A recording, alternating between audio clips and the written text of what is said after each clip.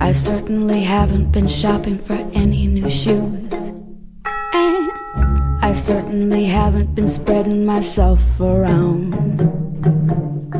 I still only travel by foot, and by foot it's a slow climb. But I'm good at being uncomfortable, so I can't stop changing all the time. If there was a better way to go, then it would find me.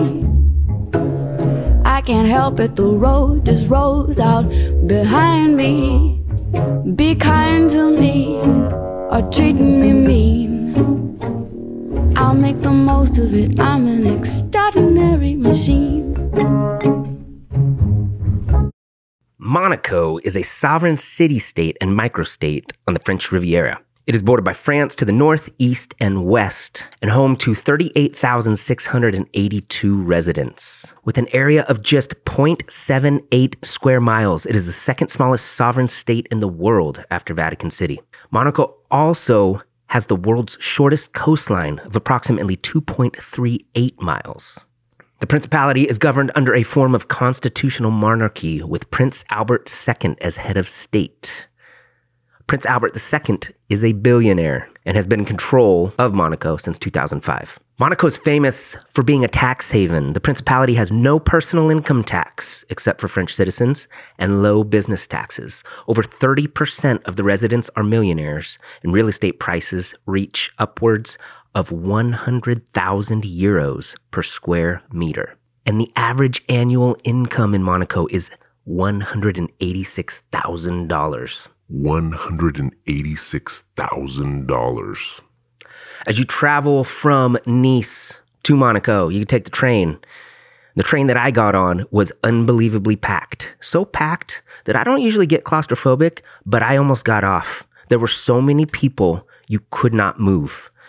And there were people that were trying to get bicycles off and other people that were trying to get on. And it was chaos. And this is only like a 20-minute ride. But once you arrive in Monaco, you walk through this underground tunnel, and as soon as you step out into the sunlight, your jaw drops. I know people use that cliche offhandedly, but I'm not kidding.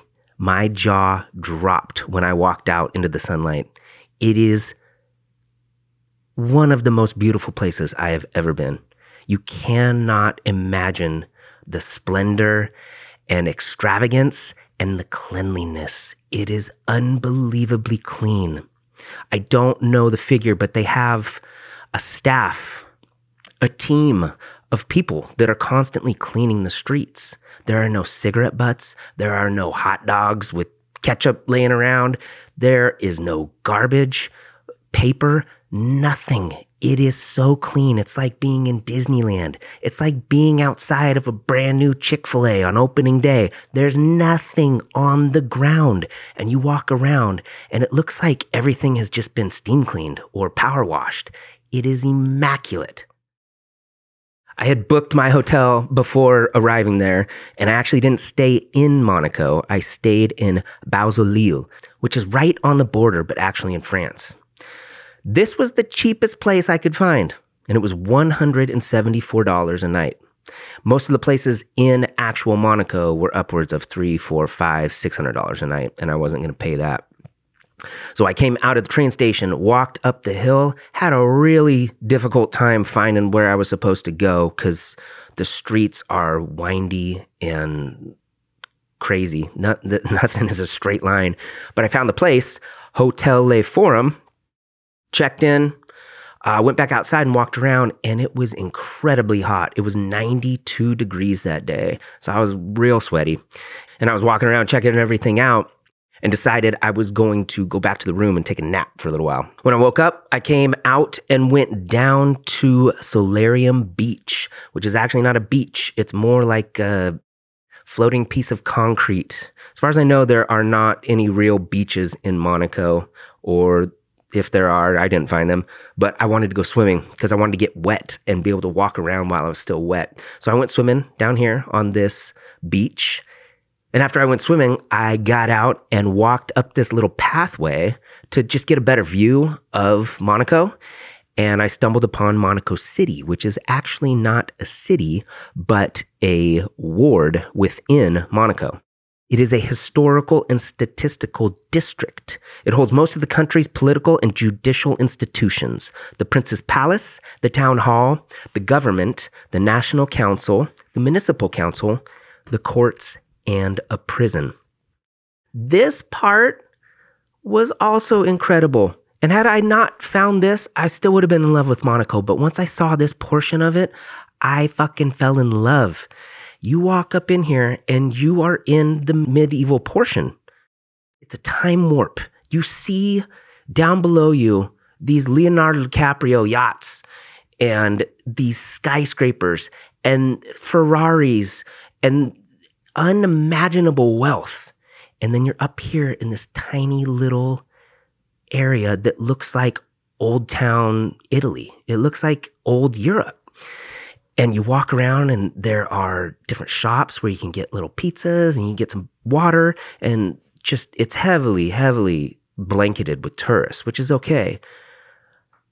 And you walk to the edge of this cliff and you can see Fontville. And when you look down on that, you've got these two different areas on either side of you with immaculate buildings and yachts.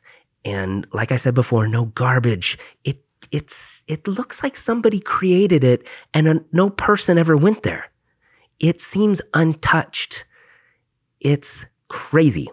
I got myself a little slice of pizza for €4 right over here in this area. And I went and looked off the cliff down into Fontville. And afterwards went back down into the main part of the city and decided I was going to go up to Monte Carlo casino. Outside of Monte Carlo casino are some of the most beautiful people you've ever seen, in some of the most expensive clothing you've ever seen, driving the most incredible cars you've ever witnessed. Every major luxury vehicle you can imagine is pulling up. It's like a taxi service. It's just one car after another driving up to the casino. And I don't know exactly why they were doing it. I guess just to show off your car. But you could just stand out there and see hundreds of thousands of dollars in vehicles over and over and over again. And I went inside the casino, and I'm not a big gambler, but I was going to gamble just to say I did it. And it was something like 18 or 20 euros just to get inside the casino. And it didn't really seem worth it to me when I was just going to lose money inside anyway. So I said, fuck it, and didn't do that. And I came back down into the waterfront and decided I was going to get some food. They took my reservation and I went to this different place and got some drinks for a little while. And then I went back and sat down at this place called Crazy Pizza. And it's a chain, which is fine, but the Yelp reviews, some people were shitting on it, but I didn't care. I wanted a pizza. And so this dinner I had at Crazy Pizza was €40. The pizza I ordered was salami and gorgonzola with Kalamata olives. It's a chain on the coastline of Monaco. I'm sure there are millions of better pizzas in the world, but this one was fucking phenomenal. Next day I got up, had another continental breakfast. This one was not quite as good as the one I had in Nice. So after breakfast, I made my way back down the street to the tunnel and waited for the train to Finale Ligure, the next destination.